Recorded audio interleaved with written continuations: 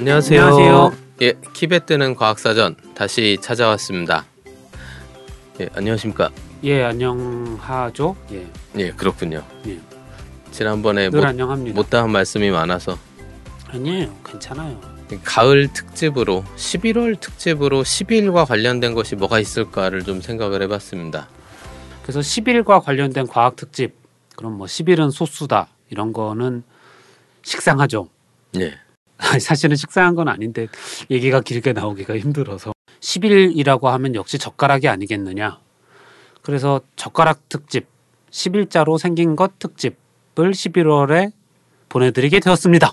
와, 예, 제가 준비한 키워드는 첫 번째는 젓가락이 지구에 어떤 영향을 미치는가, 두 번째는 젓가락으로 지구를 움직일 수 있을까, 세 번째는 11월 하면 또 다들 알고 계시는 민족의 명절 빼빼로데이와 한국의 신종 기념일 뭐 이런 이야기들을 한번 해보려고 합니다.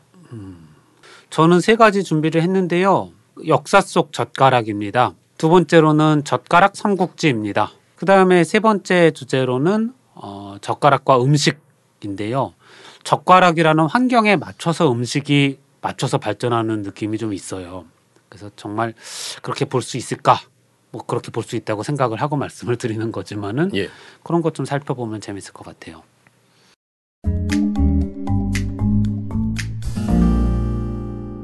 예, 젓가락과 식문화 이야기를 드리자면은 서양은 젓가락을 안 쓰고 동양에서 동북아시아 나라들은 젓가락을 쓰는데 서양은 대신에 포크를 쓰죠. 물론 그전에는 손으로 집어 먹었고요. 포크를 처음 쓰기 시작한 거는 이탈리아에서 프랑스로 전해졌다고 그러죠. 뭐 그 얘기 유명한 이야기입니다. 카트린 드 메디치, 프랑스식으로 읽으면 카트린 드 메디시스가 되고 이탈리아식으로 하면 카타리나 데 메디치가 될 텐데 프랑스로 시집을 갈 때 요리사를 데려갔어요. 그래서 요리사가 가져간 게 몇 가지가 있는데 프랑스에서도 인정하고 있는 거는 아이스크림을 가져왔다. 그러니까 피렌체가 원래 아이스크림의 원조고 프랑스가 그걸 받아갔다라는 것까지는 프랑스도 인정을 합니다. 또 하나 인정하고 있는 게 포크를 전해줬다. 그러니까 포크를 알프스 이북의 오랑캐들에게 피렌체에서 요리사가 들고 가서 전해줬다라는 게 정설로 돼 있습니다. 프랑스에서는 인정 못하고 이탈리아에서는 강력하게 주장하고 있는 게 프랑스 요리가 이탈리아에서 전해졌다. 그러니까 프랑스 요리가 프랑스에서 잘난 척하지만 원조는 이탈리아다라고 피렌체가 주장하고 당연히 프랑스에서는 아니다라고 얘기를 하겠죠. 자존심이 걸려있는 부분입니다. 아무튼 그렇게 포크가 갔는데 상차림에 영향을 주게 됩니다. 이게 상당히 재밌는 부분인데 옛날에는 그 박찬일 셰프님이 토리노 가가지고 재밌는 사진을 찍어서 쓰신 글이 있는데 토리노 지방에 가면 아직도 그런 데가 있다고 그래요. 서양식 상차림 하면은 다들 1인분 각각 개인 상차림이라고 생각을 그렇죠. 하잖아요. 그다음에 동양식은 가운데에 크게 차려놨다. 예. 크게 차려놓고 이제 숟가락 젓가락 섞어가면서 먹는데 요즘에 와서는 좀 덜어주는 게 나오긴 하지만은 원래는 가운데다가 푸짐하게 해놓는 걸로 했었죠. 그렇게 생각을 하기 쉬운데 토리노에 있는 옛날 밥집이 아니라 뭐 요리집이겠죠. 가면은 이탈리아에서도 상차림을 가운데다가 푸지게 하나로 상차림을 해줬다고 합니다. 그리고 알아서 먹는 거죠. 거기서 덜어서. 그러면은 동양도 그렇고 서양도 그렇고 옛날에는 한 상 으리으리하게 차려놓고 코스별로 안 나오고 동시에 큰 상을 차린 거죠. 그러니까 두 가지 동시성이 있습니다. 하나는 요리들이 코스별로 안 나오고 동시에 딱 하고 쫙 상 위에 깔려 있다라는 것, 상다리가 휘어지게. 또 하나는 여러 사람이 동시에 집어 먹을 수 있다라는 것. 예. 한 사람 한 사람 따로따로가 아니라. 이게 두 가지가 옛날 상차림의 특징인데 동양이 그렇다라고 우리는 알고 있지만 서양도 옛날엔 그랬다는 거죠. 그래서 칼과 창이 나온 거야. 여럿이 한꺼번에 먹을 때 이렇게 서로를 찔러서 견제하면서 해치우고, 예. 아닙니까? 옛날 식사예절 보면은 칼로 이빨 쑤시지 마라 그런 거 있습니다. 예. 많이 쑤셨으니까 이제 그런 거 그렇죠. 했겠죠. 예. 서양은 따로따로 떼어주는 걸로 발전을 한 거고 그렇게 해서 상다리가 휘어지게라는 말이 별로 안 맞게 되죠. 그렇죠. 예. 그리고 기다렸다가 코스별로 먹게 되고 동양은 코스가 없다가 요즘에 서양의 영향을 받아서 코스도 생기고 그리고 위생상 좋지 않다. 그래가지고 떠서 주고 그렇게 나눠 먹는 그런 게 됐죠. 근데 한국은 아직도 국물 요리 같은 경우에는 같이 숟가락을 집어넣고 먹는 게 있고 다른 나라 사람들도 옛날엔 그렇게 했는데 왜 지금 와가지고 그거 보고선 으악 하는지 잘 모르겠지만 아무튼 그렇게 특징처럼 되어 있습니다. 그런데 그렇게 식문화가 발전하게 된 것에는 각각 다른 그러니까 같은 본류인데 각각 다른 방향으로 발전을 하게 된 거잖아요. 예. 그렇게 된 이유에 젓가락이 있지 않나라는 게 이제 제가 밀고 있는 이야기죠. 그 포크도 제가 듣기로는 처음 나왔을 때는 포크로 입까지 가는 것이 아니라 예. 단지 그 뭐라 그러나요? 옛날 귀족들 목도리 도마뱀 같이 막 예. 이런 게 있지 않습니까? 그거에 묻지 않게 들어 올리는 용도고 그 다음엔 또 손으로 빼서 먹었다는. 예, 섞어서 먹었던 것 같습니다. 그러니까 손으로 먹는 것 자체를 좋아하고 오히려 동아시아 사람들보다 관대해요. 식사에 대해서 손으로 먹는 거에 대해서.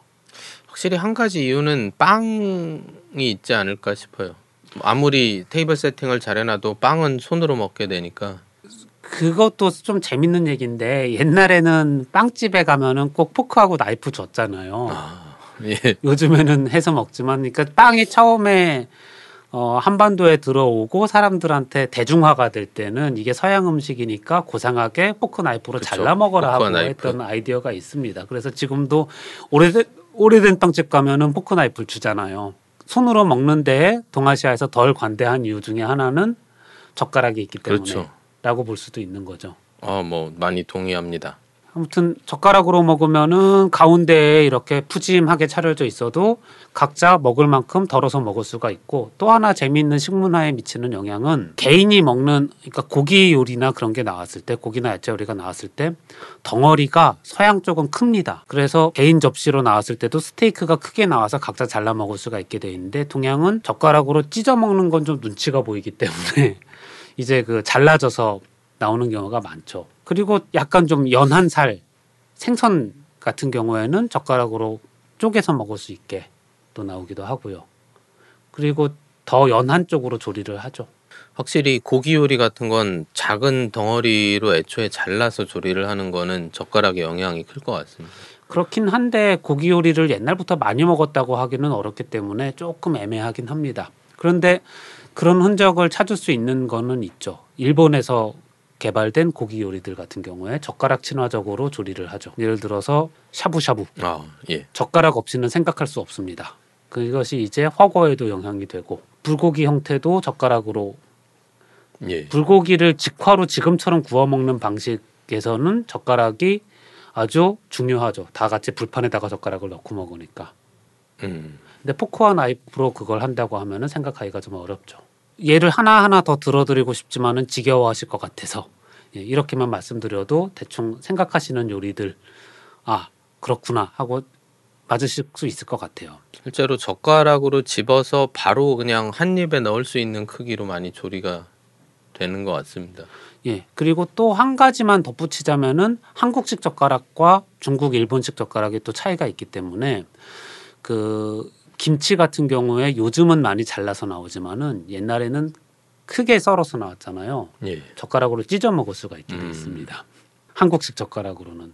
확실히, 그런데 일본식, 예. 중국식으로는 짜사이나 장아찌 같은 경우에 잘게 잘라져 나오죠. 그런 차이도 생각해 볼 수 있겠죠. 그래서 나온 무시무시한 인터넷상의 논쟁이 그거죠. 남친이 내 친구의 콩잎을 떼어주는데 이거 젓가락으로 잡아주면은 이 남자가 그 해픈 남자냐 아니냐.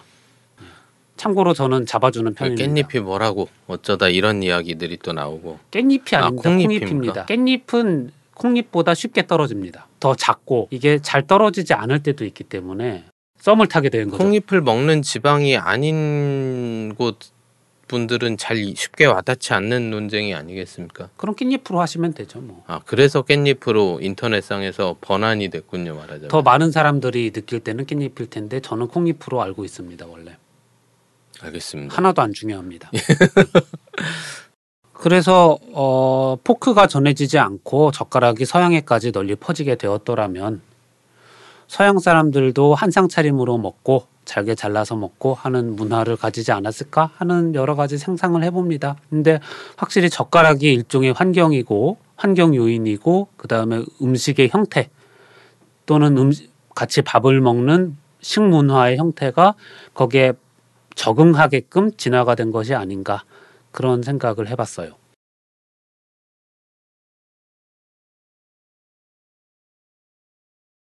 사실 뭐 이 주제는 뭐 많이들 요즘 관심이 있는 주제일 것 같아서 그냥 간단하게 말씀드리려고 하는데, 젓가락이 여러 가지 소재로 만들지 않습니까? 뭐 나무로도 만들고 금속으로도 만들고, 이게 나라마다 조금씩 다르긴 합니다. 어째서인지는 모르겠는데 한국은 옛날부터 무덤에서 출토되는 숟가락, 젓가락도 금속으로 만든 것들이 많이 나왔던 것 같아요. 반면에 이제 중국과 일본에서는 나무로 만든 것들이 많았고, 물론 뭐 돈이 더 많은 사람들은 더 호사스러운 소재를 쓰기도 했습니다. 그리고 사실은 금속 젓가락은 유물로 남지만 나무 젓가락은 잘 안 그런 남겠죠. 것도 있을 겁니다. 오늘의 주제와도 관련이 있겠죠. 예. 근데 칠을 한 나무 같은 경우는 좀 오래 남긴 하는데, 합성수지. 예.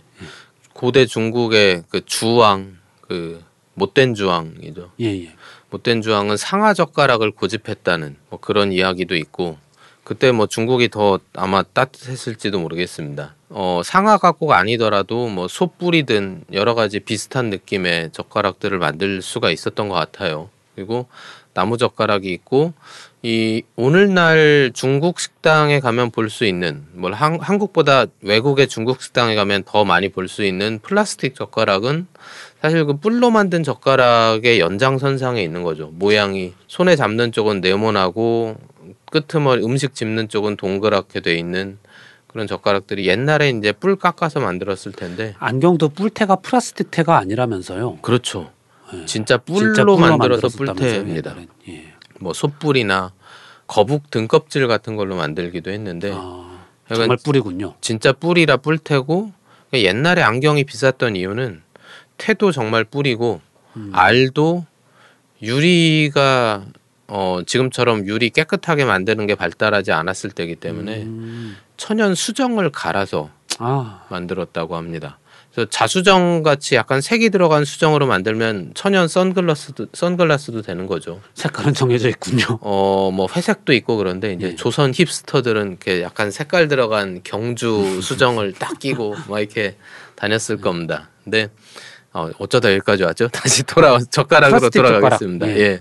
그래서 이제 플라스틱 젓가락이 뭐 나라마다 다르지만 중국 음식점 스타일의 젓가락들은 전 세계적으로 많이 쓰이고 있고, 뭐 또 이제 설명을 갖다 붙이길 좋아합니다. 한쪽 끝은 단면이 사각형이고 다른 쪽 끝은 둥그런 게 뭐 천원 지방과 관계가 있다, 뭐 이렇게 또 다 갖다 붙이는데, 동그란 쪽을 위로 들어야 되겠군요. 그럴 수도 있죠. 근데 또 이제 나한테 보이는 게 가까운 쪽이 땅이라고 그건 우기면 됩니다. 알겠습니다. 실제로 첨성대도 위에 올라가서 보면 밑에서 보면 아래가 둥글고 위가 네모지잖아요. 그래서 이게 무슨 천원지방이야 하는데 올라가서 관측자 뷰로 보면 자기한테 가까운 쪽은 사각이고 좀 갖다 맞춘 것 같은 아래쪽이 느낌인데. 이제 거기에 외접한 원으로 보인다고 합니다. 아무튼 믿거나 말거나.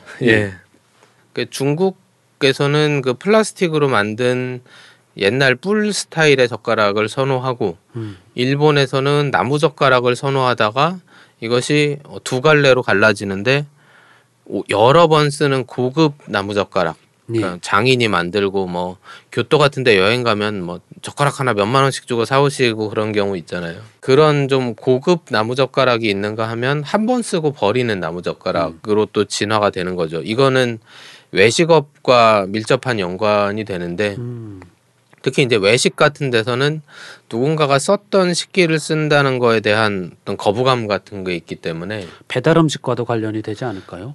그렇죠.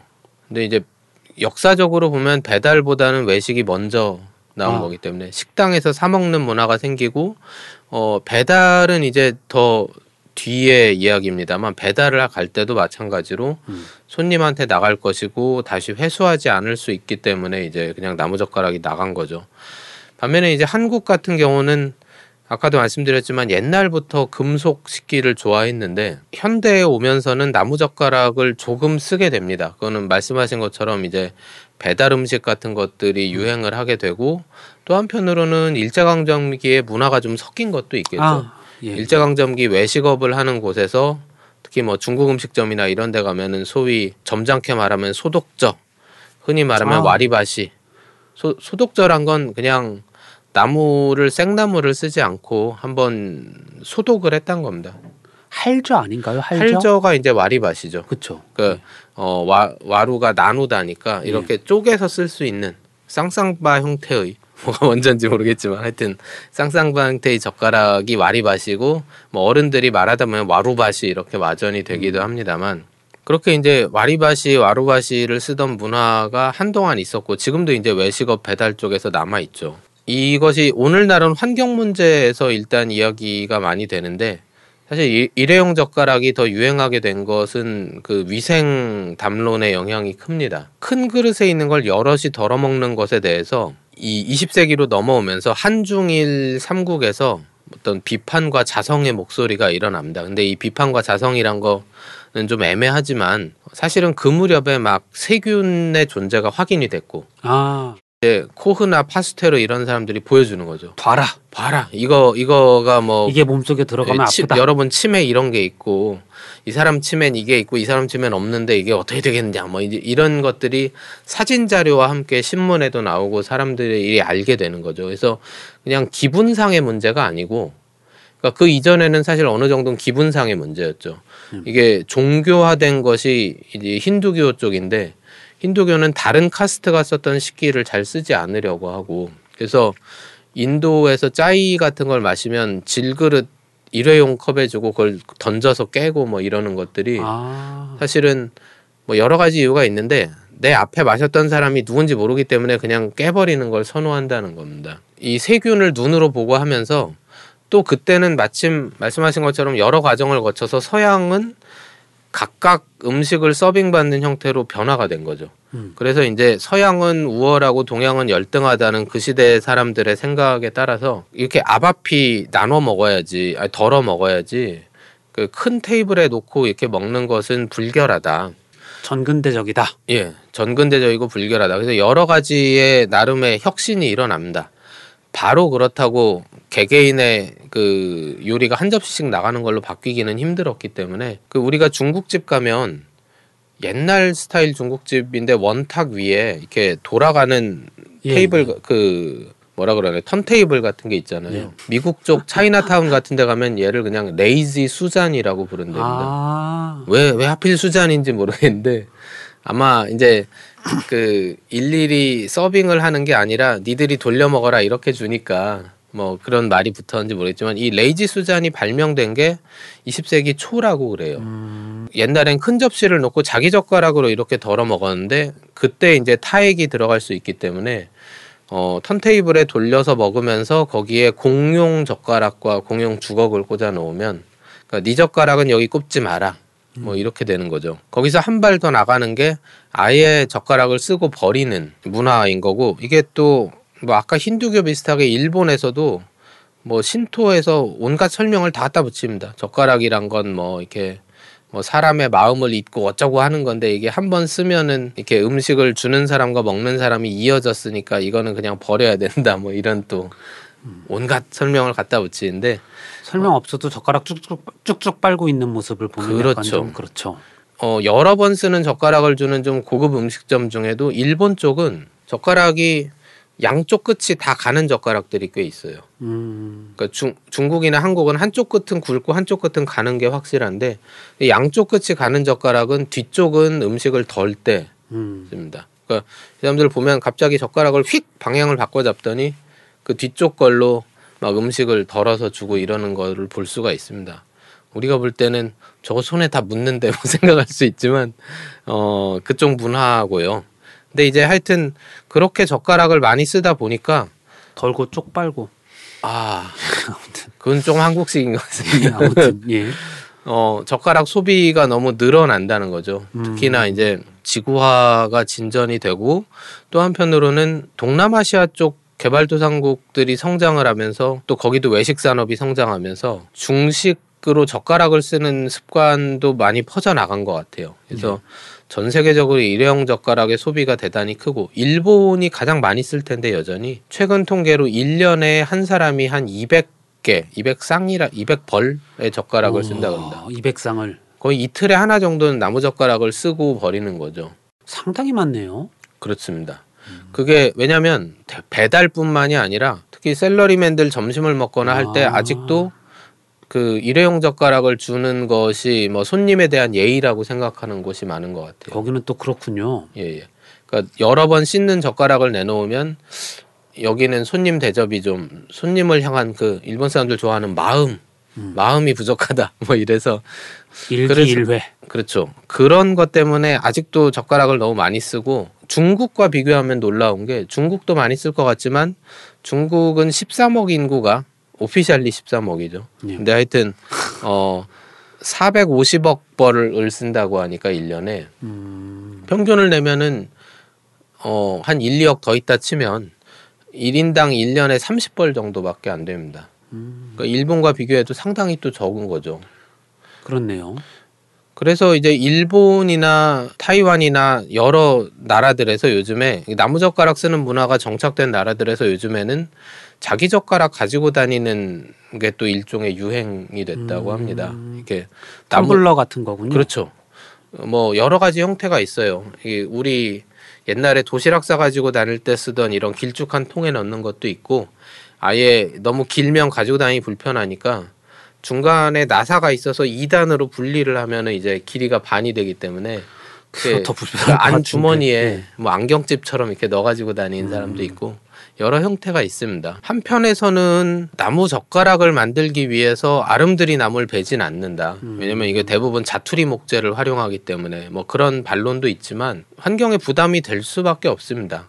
나무를 그냥 쓰는 게 아니고 표백을 하고 소독을 하기 때문에 약품도 많이 쓰고요. 그래서 이런 거를 줄여나가기 위해서 여러 가지 노력을 하고 있고 한국은 이제 식당에 가면은 웬만하면은 금속재 젓가락을 주죠. 그래서 나무 젓가락 걱정을 좀 덜 할 수는 있겠습니다만 주변에 자기 젓가락을 가지고 다니는 분도 저도 한두 분 정도는 본 것 같습니다.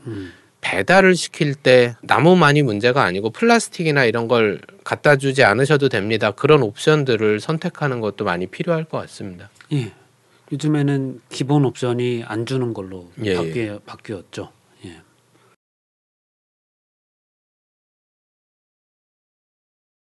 그러면 저의 주제입니다. 하하. 좋겠습니다.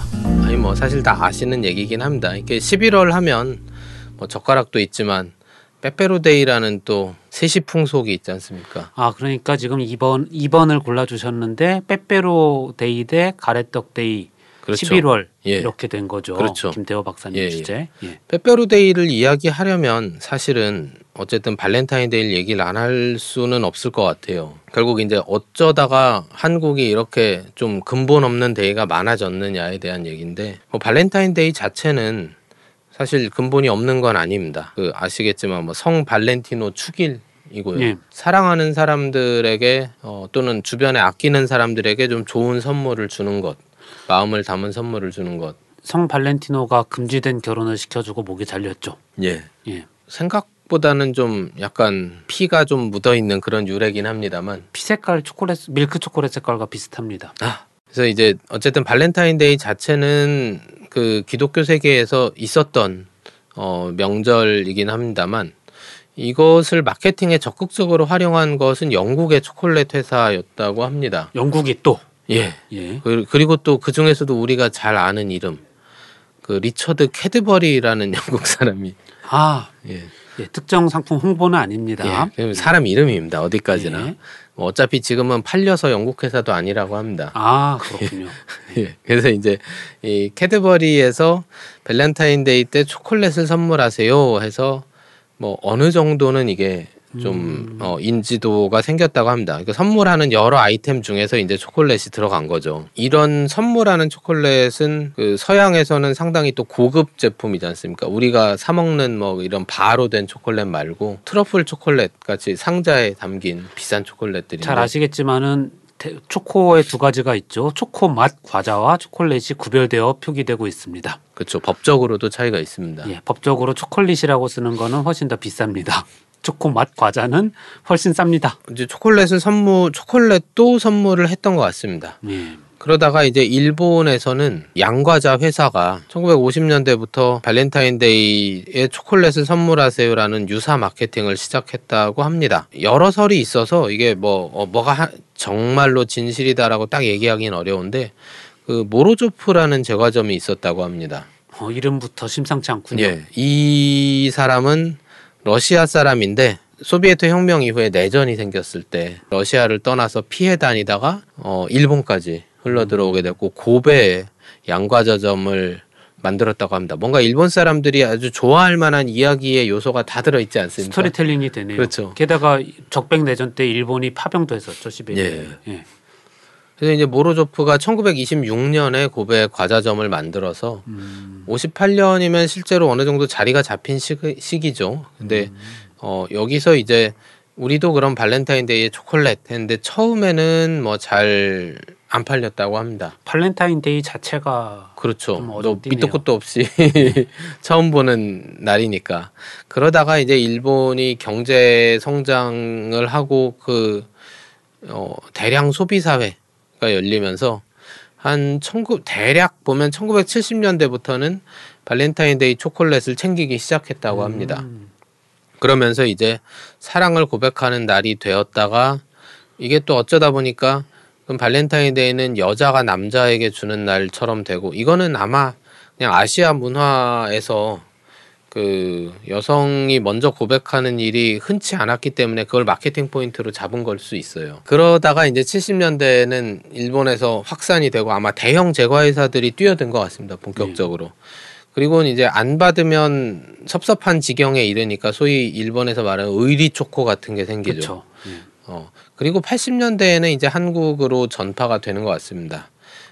제 기억 아닙니다. 제 기억이 아니고 조상님들 기억에 따르면 80년대 중반부터 발렌타인데이에 초콜릿을 선물하세요 이런 게 신문에 광고가 나오고 광고가 실렸고 그때 이제 국민학교 교실에서 이것도 조상님이 다니시던 국민학교 교실에서도 초콜릿을 초등학교 말씀하시는 거죠? 그렇죠. 옛날엔 국민학교라고 했다고 합니다. 저도 책에서 본 기억이 있습니다. 거기서도 이제 받냐 못 받냐를 가지고 아이들이 막 이렇게 신경을 곤두세웠던 그런 귀여운 풍경들이 있었습니다. 귀엽나요? 피 튀기지 않나요? 남일이라 어차피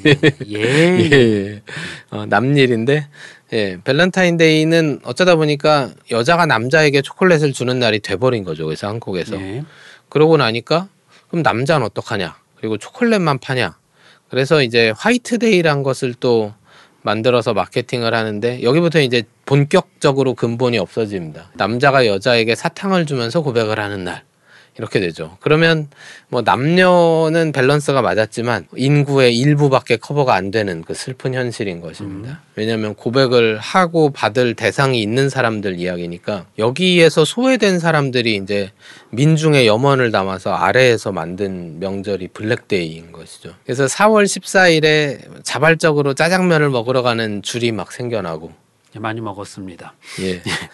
심지어 학교 식당에서도 학교에 분식 코너가 있었는데 대학에서 거기서도 4월 14일에는 짜장면을 팔아서 줄이 줄을 2-30분씩 섰던 그런 기억이 있습니다. 공대 간이식당 원래 줄 안 서는 곳인데 코멘트 피하겠습니다. 여기에 대해서는.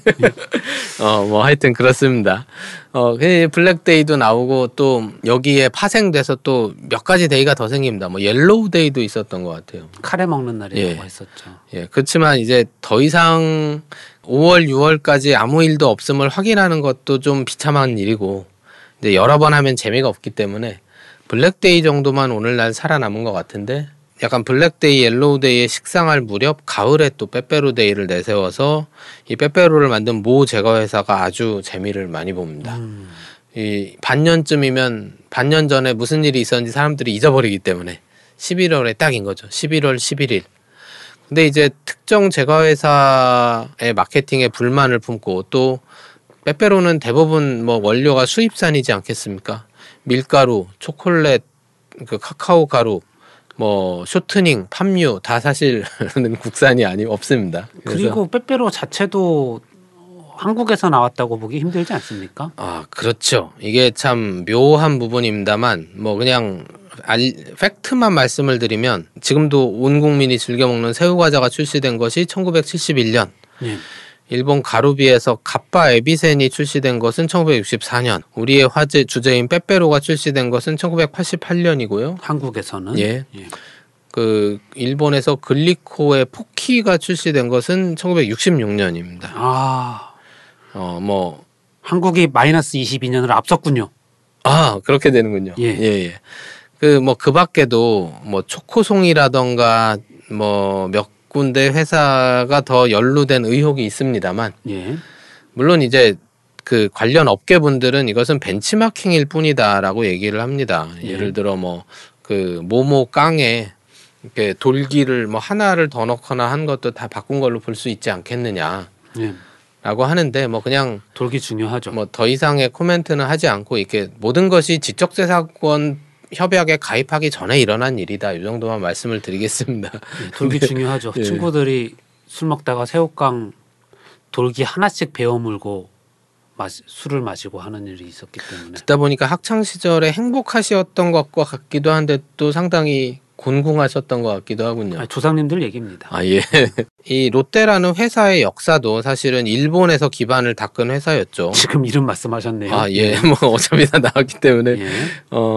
1948년에 수인껌 사업을 시작해서 일본에서 아주 굴지의 기업으로 성장을 했고 67년에 한국 롯데를 설립을 합니다. 회사의 성격상 사실은 일본 제과 산업이 어떻게 돌아가는지 누구보다 잘 알 수 있는 회사이기 때문에 아까 말씀드린 것처럼 사실 뭐 실정법을 위반한 건 아니기 때문에 우리가 뭐 여기에 대해서 더 토를 달지는 않는 것으로 하고 다만 이제 가래떡 이야기로 정리를 하자면 약간 급정리 같지만 왜 하필 빼빼로냐라는 불만들이 있었죠. 심지어는 이게 역사가 돌고 돌아서 요즘엔 빼빼로데이에 포키 선물 세트도 종종 보입니다. 예, 저도 봤어요. 예. 근데 이제 가래떡은 마침 2000년대 넘어오면서는 한국은 쌀이 남기 시작했거든요. 드디어. 쌀이 모자랄 때였으면 가래떡 데이 같은 소리를 하면 잡혀갑니다. 떡으로 맞겠죠. 예. 귀한 떡을. 근데 하여튼 쌀이 남고 하니까 그럼 가래떡 이렇게 2개 놓으면 10일 아니냐 해서 이제 가래떡 데이를 미는 쪽도 있습니다. 예, 저도 봤습니다. 예, 뭔가 이렇게 사랑 고백의 선물 아이템으로서는 약간 2% 부족한 듯한. 뭐 어때요? 뭐 그렇죠. 사람이 좋으면 가래떡을 주면서 고백해도 다 받게 돼 있습니다. 가래를 줘도 좋습니다. 잠깐만요, 이건 그냥 뺄게요. 마음이 중요하다. 아니 인물이 중요한 겁니까? 인물이 중요하죠. 예. 상당히 급현실적인 결론으로 뭐 간단하게 그냥 마무리를 하겠습니다. 예.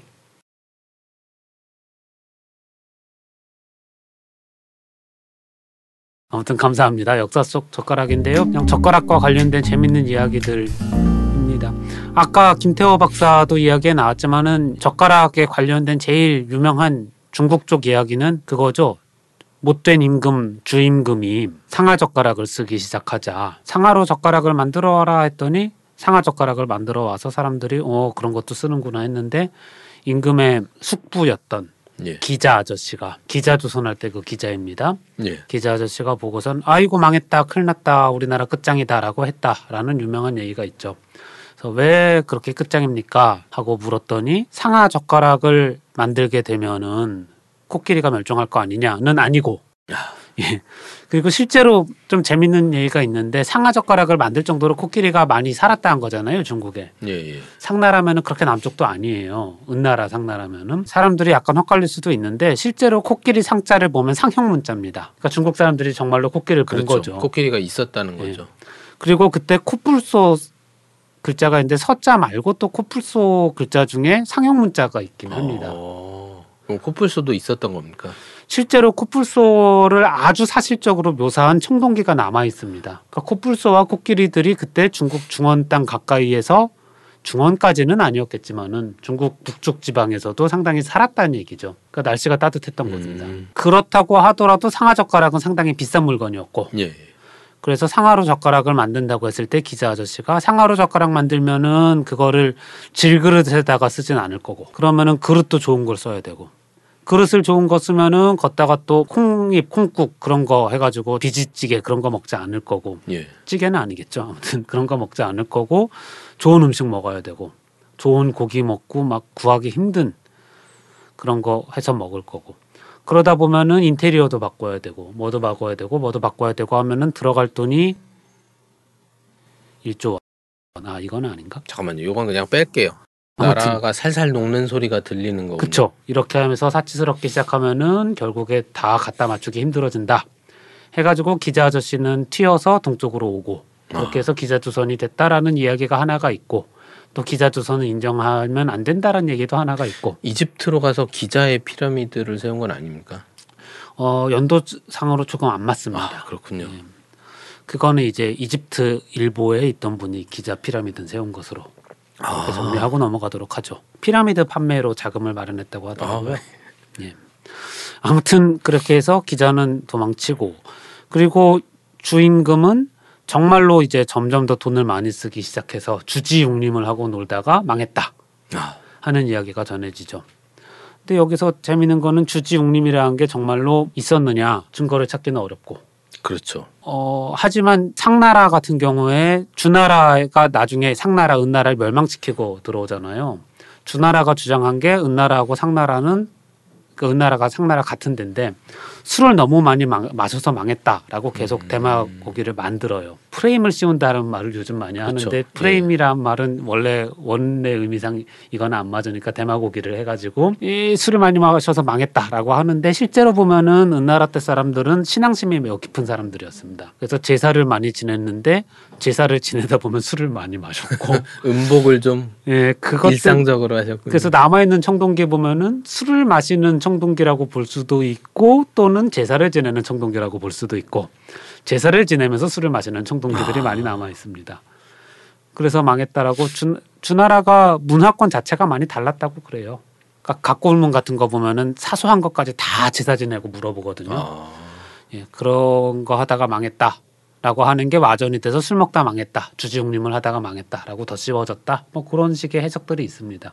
약간 실망스러운데요. 왠지 진짜로 했으면 되게 그 타락한 영혼들에게 뭔가 엄청난 로망, 꿈과 희망과 로망을 심어주는 이야기였는데 그거보다는 훨씬 더 단순한 이야기였다. 그렇군요. 예. 원래 제사 지내면서 술 먹는 민족을 제사 지내면서 술 안 먹는 사람들이 보면은 되게 그거 가지고 흉을 많이 봅니다. 그리스에서도 페르시아를 그런 식으로 포도주에 물 안 섞어 먹고 제사 지내면서 많이 마셨을 텐데 술주정뱅이다. 이제 그런 식으로 많이 헐뜯었다라고 되어 있죠. 그래서 아무튼 여기서 중요한 거는 상나라 시대를 배경으로 젓가락 이야기가 등장한다. 라는 정도가 될 것 같아요. 근데 실제로는 이 이야기가 기록된 거는 한비자니까 전국시대 무렵에는 젓가락을 확실하게 사용을 했구나. 상하젓가락이라 그러면 사람들이 어이구 그렇게 비싼 걸로 왜 젓가락을 만들어요? 막 이제 그렇게 반응할 정도로는 그렇죠.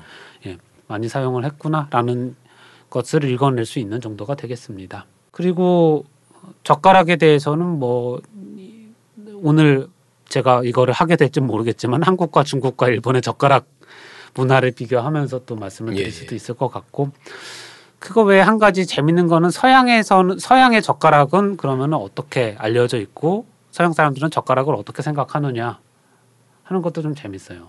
어떻게 생각합니까? 신기하게 생각하죠. 뭐 어떻게 생각하겠어요. 근데 젓가락 행진곡이 원래 서양 음악이잖아요. 손가락으로 이렇게 치는 거. 젓가락 행진곡이 원래 원제는 뭐겠어요. 이게 좀 재밌는데 원래 제목도 젓가락 행진곡입니다. 젓가락입니다. 젓가락 왈츠. 그러니까 다 알고 젓가락이란 거 단어는 어린이들도 알고 있었다는 거군요. 저도 이게 궁금해가지고 찾아보고 설마 젓가락이겠어 하고서 찾아봤는데 젓가락 왈츠더라고요. 19세기 후반에 영국에서 이게 악보까지 출판이 된 곡입니다. 19세기 후반에 이미 찹스틱의 존재에 대해서 알고 있었던 거군요. 그런 것 같아요. 아편전쟁 이후니까 예. 다 알고 있었겠죠. 그리고 젓가락 행진곡이라고 악보까지 출판이 됐는데 그 이유는 이 곡을 16살에 작곡했다라고 주장하는 사람이 악보 출판업자의 동생이었기 때문에 출판을 해준 것 같아요.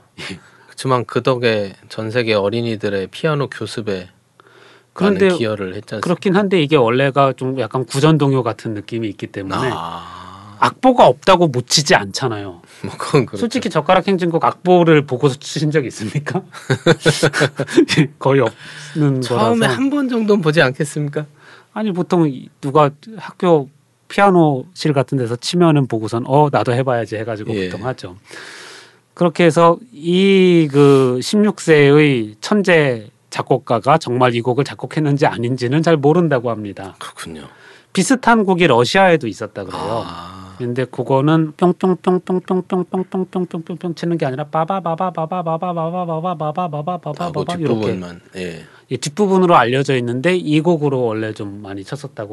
하고 그래서 이 곡은 커틀렛 폴카라고 알려져 있대요. 그것도 왜 커틀렛입니까? 모르죠. 근데 얇게 튀겨가지고 얇게 썰어놓은 모양을 보고 아마 그런 거 아닌가 싶어요. 그리고 다져가지고 고기를 다져서 만드는 것 때문에 커틀렛 폴카라고 했을 수도 있습니다.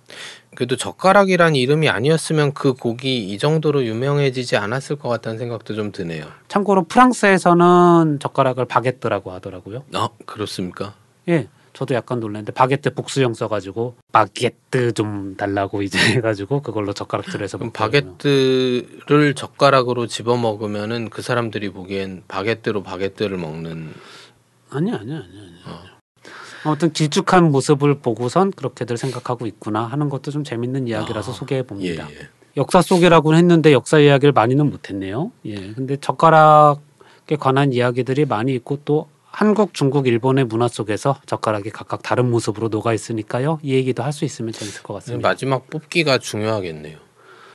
저는 김 박사님 이야기 듣는 것도 재밌어요. 예. 들으면서 계속 예.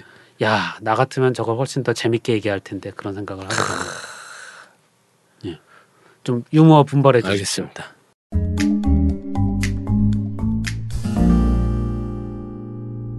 지렛대에 대해서 말씀해 주시면 되겠네요. 예. 아까 이제 젓가락으로 지구를 들 수 있느냐 이런 식의 주제라고 했는데 이게 저는 지렛대 생각이 났어요. 예. 지렛대 얘기를 하려고 한 거죠.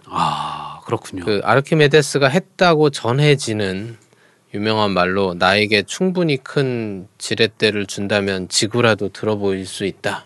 이제 이렇게 했다는 썰이 있습니다만 어디에 중력으로부터 들어올린다 한 겁니까? 그러니까 그거 참 알 수 없는 일입니다. 이거 받침점이 있어야 되는데 그러니까 받침점은 둘째치고라도 들어올린다라고 하면은 중력에 반대해서 들어올린다는 건데. 그래서 저는 솔직히 아르키메데스가 진짜 그 말을 했을지도 좀 의심스럽긴 합니다. 네. 워낙 그런 말들이 많기 때문에 다음에 제가 만나면 물어보도록 할게요. 예. 가끔 만납니다. 이 젓가락은 사실 많이들 어떤 지렛대와 연관을 못 시키실 수도 있는데 지뢰가 맞긴 맞습니다. 예. 지뢰가 맞을 거라고 지뢰 짐작하실 수도 있지만 우리가 알고 있는 지뢰는 작은 힘으로 큰 무거운 뭔가를 움직이는 것인데 예. 사실 종류가 다르지만 지뢰는 맞고 이거를 알려면 사실 이제 그 1종, 2종, 3종 지뢰에 대해서 간단히 좀 살펴봐야 됩니다. 초등학생 때 3종 지뢰가 도대체 뭔가 몰라가지고 그렇죠. 되게 안타까웠던 기억이 3종 지뢰라는 것은 그 옛날 유교에서 그건 3종지 도인가요? 잠깐만요. 이건 그냥 뺄게요. 그 1종 지뢰가 우리가 교과서에서 보는 그 전형적인 지뢰죠. 이 세 가지는 힘점, 받침점, 작용점이라는 점이 세 가지의 위치 관계에 따라서 차이가 나는데 1종 지뢰는 전형적인 그림에서 보는 받침점이 가운데 있는 힘점과 작용점이 양 끝에 있고 1종 지뢰는 힘점과 받침점 사이의 거리가 더 깁니다. 시소에서 누가 앞으로 다가앉아서 타는 거군요. 그렇죠. 무거운 아이가 앞쪽으로 다가가서 그러니까 받침점에 가깝게 타고 가벼운 아이가 멀리 앉는 것이 이제 1종 지뢰죠. 이렇게 하는 이유는 간단한 얘기지만 1이라는 것은 힘과 이동 거리의 곱이기 때문에 벡터 곱이기 때문에 같은 양의 일을 할 때 이동 거리를 늘리면 힘이 적어도 된다. 그런 간단한 관계에 의해서 힘점 쪽에서 더 먼 거리를 지뢰를 움직이면 작용점은 더 짧은 거리를 움직이는 대신 더 큰 힘을 줄 수 있게 되는 거죠. 일의 양은 같으니까. 그거랑 같은 거군요. 나사를 손으로 돌리면은 손가락만 아픈데 끼워가지고 돌리면은 훨씬 잘 돌아가는 거랑 비슷하군요. 맞습니다. 사실은 그 렌치라고 하는 것이 그것도 지뢰의 원리를 이용한 건데. 지뢰 짐작했는데 맞았네요. 그렇죠. 다만 이 경우는 그 선형 운동이 아니고 회전 운동이라서 여기서는 그 회전 운동에서 힘을 대신하는 개념이 토크니까 그렇게 생각하시면 되겠습니다. 토크. 그렇죠. 이종질에는 이 받침점이 맨 끝에 있습니다. 그 힘점과 받침점 사이에 작용점이 있는데 병따개가 대표적입니다. 병따개는 받침점이 맨 끝에 있고 힘점은 내가 병따개를 드는 동작이고 작용점은 그 병따개에 걸린 병뚜껑 끝부분이 되겠죠. 이것도 마찬가지로 이동거리가 길기 때문에 실제로 그 작용점에 들어가는 힘은 그 비례해서 높아지게 됩니다. 그렇군요.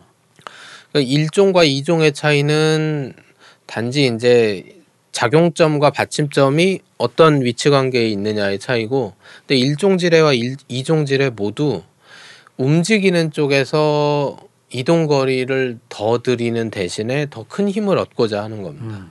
내가 좀 더 움직이면은 무거운 것을 들 수 있고 또는 이렇게 꽉 물려있는 병따개도 딸 수 있다. 이게 이제 1종, 2종 지뢰인데 3종 지뢰는 1종 지뢰와 비슷한데 이 목적이 반대입니다. 목적이 반대고 3종 지뢰는 힘점, 받침점, 작용점 순서로 있는데 이 경우는 힘점과 받침점 사이의 거리가 더 짧아요. 시소 반대로 타는 거군요. 그렇죠. 그러니까 이때의 목적은 뭐냐면 큰 힘을 얻는 게 목적이 아니고 이동 거리를 길게 얻는 겁니다. 왜 그런 게 필요하냐? 우리가 미세한 동작이 필요할 때가 있잖아요. 미세한 동작, 힘은 많이 필요하진 않은데 미세한 동작이 필요할 때는 움직이는 쪽에서 약간의 움직임만 줘도 저기 일하는 쪽에서 많이 움직이게 되면은 그걸 컨트롤하기가 더 쉽습니다. 족집게라던가 젓가락 같은 것들은 3종 지뢰의 원리를 쓰면서 내가 뭐 사실 젓가락으로 우리가 드는 것 중에 그 엄청나게 무거운 걸 들 일은 별로 없잖아요. 갈비집에서 뼈를 든다던가 이 정도가 좀 무거운 확실히 축일 뼈를 겁니다. 들 때는 손으로 들 때보다 젓가락으로 들 때 훨씬 힘들더라고요. 예. 그리고 아니면 뭐 생선을 통으로 나눠준다거나 이럴 때가 있을 텐데 확실히 젓가락으로 들 때가 훨씬 무겁네요. 그 정도가 아마 젓가락으로 일을 할 수 있는 가장 많은 힘이 필요한 경우인데 실제로 무겁게 느껴지죠. 무겁게 느껴지고 대부분의 경우 뭐 우리가 먹는 밥이나 반찬은 무게가 큰 문제가 되는 경우는 별로 없는데 대신에 세밀한 컨트롤이 중요한 거죠. 그런 세밀한 컨트롤을 할 때는 3종 지뢰를 쓰는 것이 이점이 있다. 뭐 그런 얘기입니다. 그렇게 해서 젓가락은 시소의 반대다. 그렇게 생각을 하면 되겠네요. 그러면은 이 젓가락이 손에 여기에 걸리는 부분이 아래쪽은 거들 뿐입니다. 진짜로. 이 아래쪽은 거들 뿐이고 위쪽만 움직이지 않습니까? 그렇네. 위쪽만 움직이는데 손가락으로 잡은 부분이 그렇죠. 손가락으로 잡은 부분이 사실은 받침점이 되는데 힘도 거기서 주는 거죠. 그러니까 힘점과 받침점의 거리가 거의 없습니다. 사실은. 그렇기 때문에 이게 여기 조금만 움직여도 이쪽이 많이 움직이고. 그렇죠. 예, 요 뒤쪽은 조금만 움직여도 앞쪽이 상당히 넓게 벌어질 수 있죠. 그러니까 뒤쪽은 필요가 없네요.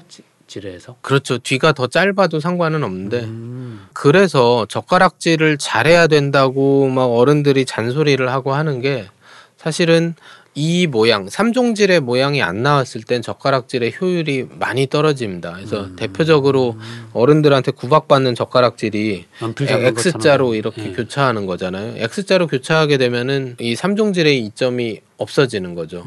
그리고 실제로 잡을 때도 앞부분이 좁게 잡혀야 이제 힘이 정확히 들어가는데 미세한 젓가락 모양 이상하면은 젓가락질 잘 못한다라고 하는 게 미세한 걸 짚는 게 좀 떨어진다라고 하는 그거죠. 그래서 이제 이게 그 지뢰가 구조가 어떻게 되느냐를 생각할 때 이해하기 쉬운 거는 그러니까 어린이용 젓가락을 보면 손가락 들어가는 구멍도 있고 그리고 사실은 거기서 이제 받침점이 뒤에 가 있죠. 그러니까 이종질의 역으로 볼 수도 있는데 그 경우는 이제 그 경첩이 있는 부분이 받침점이 되고 앞에서 이제 힘을 줘서 움직이는 걸로 볼 수가 있습니다. 이종질의 역이면 4종은 아닐 거고. 그렇게까지는 분류를 안 할 것 같습니다.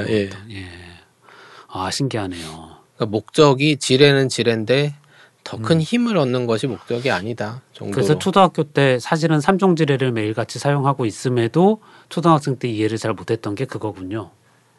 그렇죠. 뭐 무거운 지구 들고 무거운 돌 들고 하는 걸로 지뢰를 알고 있었는데 실제로는 가벼운 거를 무겁게 들기 위해서 쓰는 게 지뢰였군요. 하여튼 그렇게 보면 처음에 던졌던 질문으로 되돌아가면 젓가락으로 지구를 들기는 사실 어렵습니다. 왜냐하면 뭐 앞에 모든 얘기를 떠나서 이게 3종 지뢰이기 때문에 힘이 더 들어간다. 지구보다 훨씬 더 무거운 힘을 줘야 되는군요. 예. 뭐 굳이 그렇게 하실 분은 없을 거라고 생각하기 때문에 알키미데스가 지구를 든다고 하실 때도 1종이나 2종으로 들겠다는 그쵸. 얘기지 3종으로 들겠다는 건 아니었군요. 근데 오늘도 이렇게 우여곡절 끝에 파란만장하게 키배뜨는 과학사전이 끝났습니다. 준비한 이야기는 여기까지고요. 예, 그러면은 오늘도 재미있게 잘 봐주셨나요? 다음에도 또 재미있는 이야기, 언제나 특집 아닌 날이 없는 그렇죠. 키배뜨는 과학사전, 다음에도 재미있는 이야기로 찾아뵙겠습니다. 감사합니다. 감사합니다.